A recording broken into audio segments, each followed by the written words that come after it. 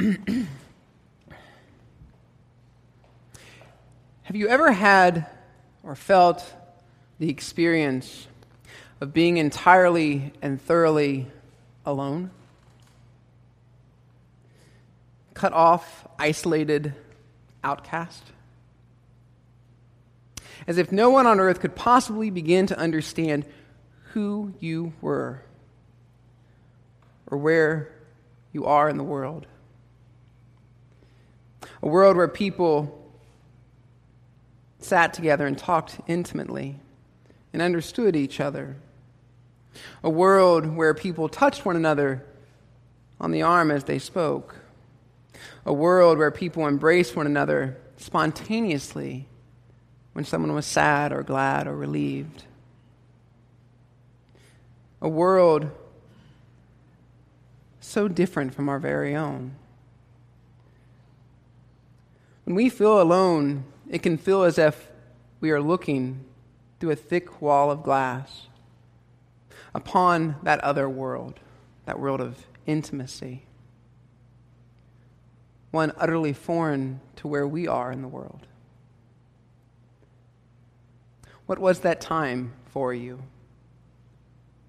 Was it a time when the world shifted beneath your feet and that you learned that solid job was perched on shifting sand, causing you to question your abilities, your vocation, your sense of what you were meant to do and be in the world? Or was it a time in the midst of a breakdown or a breakup, of a long-term relationship, a friendship, a marriage? Was it a time when you experienced the devastating loss of someone you loved?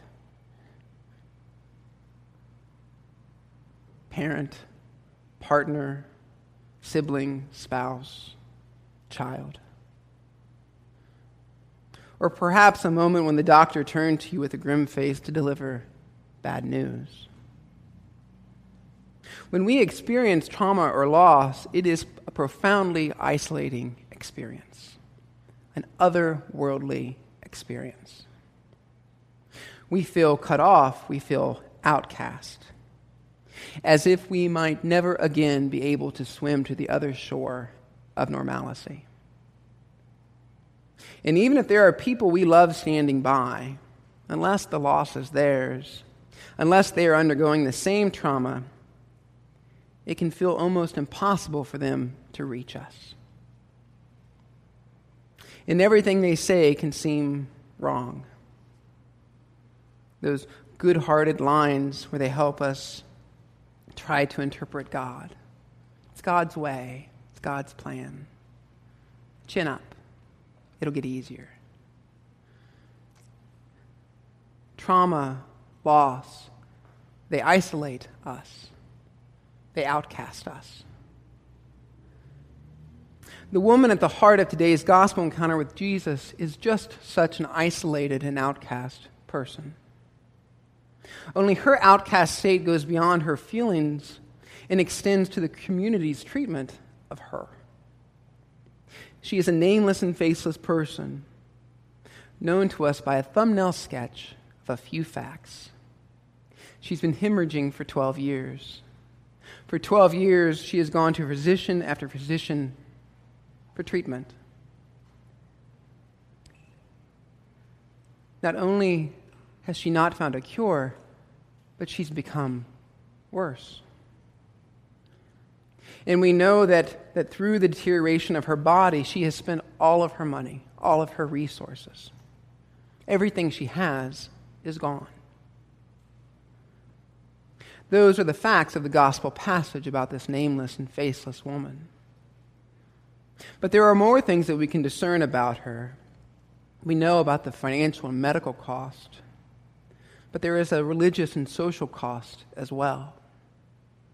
Because of her physical condition, the prevailing religious mores of the day would demand that the woman be left completely alone, thrown out of any religious experience, barred from the temple, barred from community. It is likely that her family has left her, that she lives alone. it is likely that people will avoid her at all costs, so that they do not become ritually unclean, impure. But there's one thing more that we should know about this woman. She has not given up. Through it all, she has not given up. She is determined to find healing for herself. So here comes Jesus in today's passage. He's in the midst of a great crowd. People are pressing in on him from every side. And he is hurrying to the bedside of Jairus' daughter. She's on the brink of death. The nameless woman who has been suffering for 12 years alone. She has this idea that if she but touches his clothing, she can be healed. And in all honesty, that sounds an awful lot like hocus pocus, using Jesus as some kind of magical talisman. Yet if we're honest with ourselves, we engage in that kind of behavior all the time. We have rituals that range from saying a prayer before taking a test or engaging in a job interview, or wearing our lucky socks, our favorite t-shirt, to a sporting event. Or the bride who wears something old, something new, something borrowed, something blue. We human beings impart quasi-magical powers on physical objects all the time, whether we admit it or not. So if she but touch his clothing, she believes she will be healed. And she does. She touches his clothing, and sure enough, power flows from him. The Greek word for that power is dynamon, the same word from which we get dynamite. Explosive power. The dynamic power flows from Jesus, and he knows it, and he stops. He looks around the crowd and he says, "Who touched me?" Which elicits a response from the disciples along the lines of, "Are you kidding? Really?" The woman knows in that instant that she has been healed. She can feel it in her body, just as Jesus can feel the power has left his body. But Jesus is not willing to simply make someone well. Jesus is not willing to simply let the power flow from him. Good and dynamic and healing of your disease, as it may be, that power, Jesus is not content to merely solve a problem. Jesus wants an authentic and meaningful encounter with a person.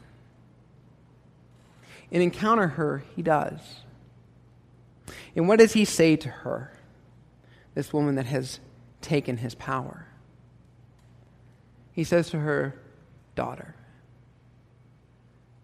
Daughter to the woman whose family has left her.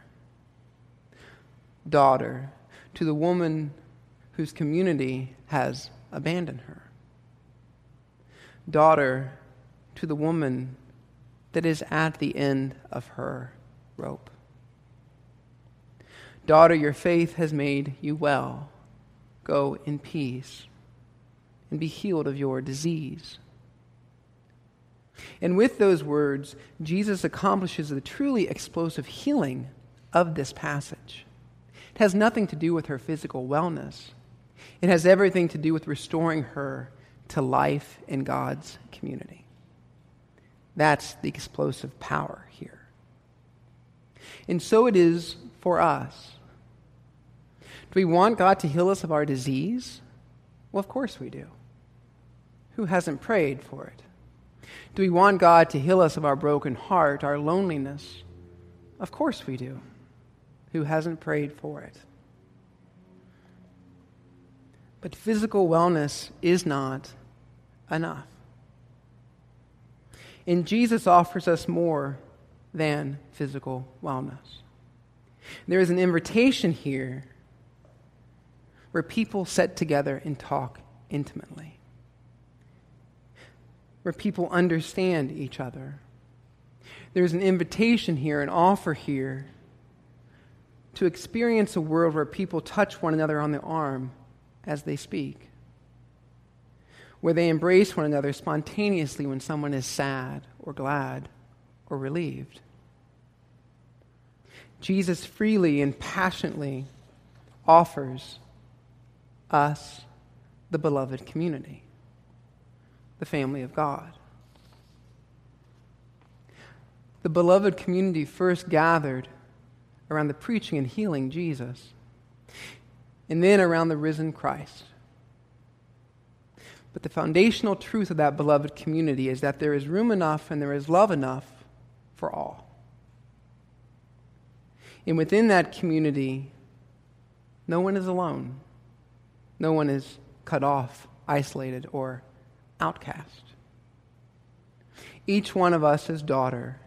Each one of us is son, brother, sister, friend, beloved. No more orphans, no more outcasts. This, of course, is Christ's charge to us. To see people for who they really are. Beyond their infirmities, beyond our social judgments, insecurities, and criticisms. To see people as unique persons, each created in the image of God. Each worthy of our attention, our care, our love, our respect, and our touch. We are, in fact, shaped and made human only in relationship to one another. It is in relationship that we are made whole. It is in relationship that we are made well. It is in relationship that we know God's peace. Scottish philosopher John McMurray once wrote, "I need you in order to be myself. I need you in order to know myself."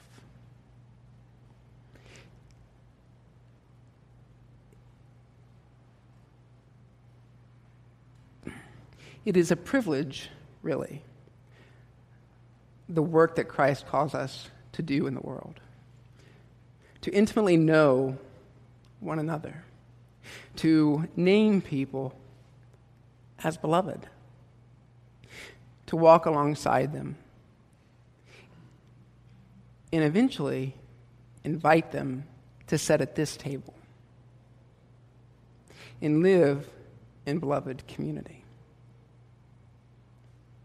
It is a privilege. Thanks be to God. Amen.